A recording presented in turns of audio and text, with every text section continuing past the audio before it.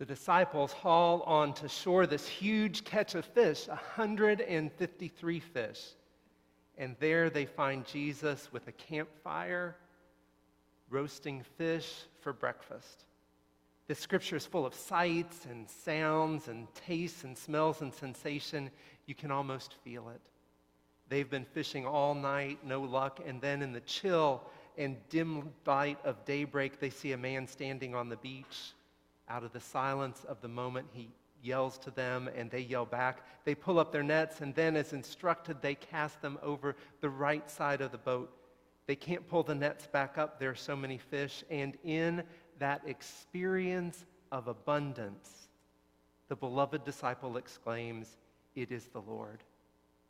Peter gets so excited that he puts on all his clothes and then jumps into the cold water, splashing his way to shore. The others, a bit more responsibly, bring the boat in, trawling the net full of fish behind them.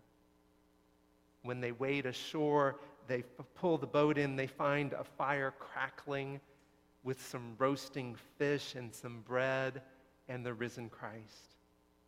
And Jesus tells them to get some of the fish they've just caught and throw them on. They bring the fish ashore, all 153 fish, which basically means a whole lot of fish. And Jesus, the risen Christ, says, "Come, have breakfast."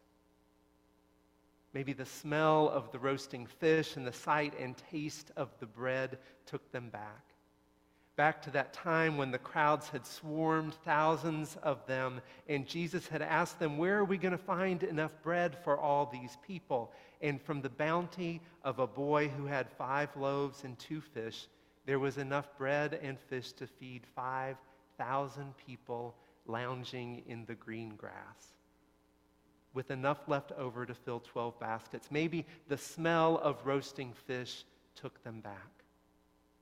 I read someone this week who remembered what it was like as a child to wake up in his grandmother's house to the smell of scrapple cooking, that Pennsylvania pork and cornmeal breakfast dish. He says for him, it was the smell of love cooking. Maybe that's what the disciples experience. With the risen Christ and the roasting fish and the bread and the abundance, what they remember, what makes resurrection in that moment all the more real and present to them, is the smell of love cooking. For the past 2 weeks, we've considered the life-changing enormity of that Easter morning. As the women stand at the threshold of the empty tomb with the stone rolled away and everything is new again. They stand in the midst of a new creation, the dawn of a new day where the old powers no longer have power and everything ahead of them is life. We stood with Thomas as he experiences the risen Christ's gracious offer of himself and says, "My Lord and my God." This story was likely added on later, an appendix to those first resurrection stories, and it begins sometime after these things. Sometime after those initial experiences of the risen Christ, the disciples continued to experience resurrection. Here in the chill of this morning, on the shore of the Sea of Galilee, with the smell of roasting fish, the taste of bread, the warmth of a fire, they experience resurrection in their bodies. They continue to experience not only Jesus' resurrection, but their own. They are a part of God's new creation, living resurrection right here, right now, as palpable and real as the smell of love cooking. And Jesus says, "Come have some breakfast." Jesus invites them to the feast, just as Jesus invites us to this feast.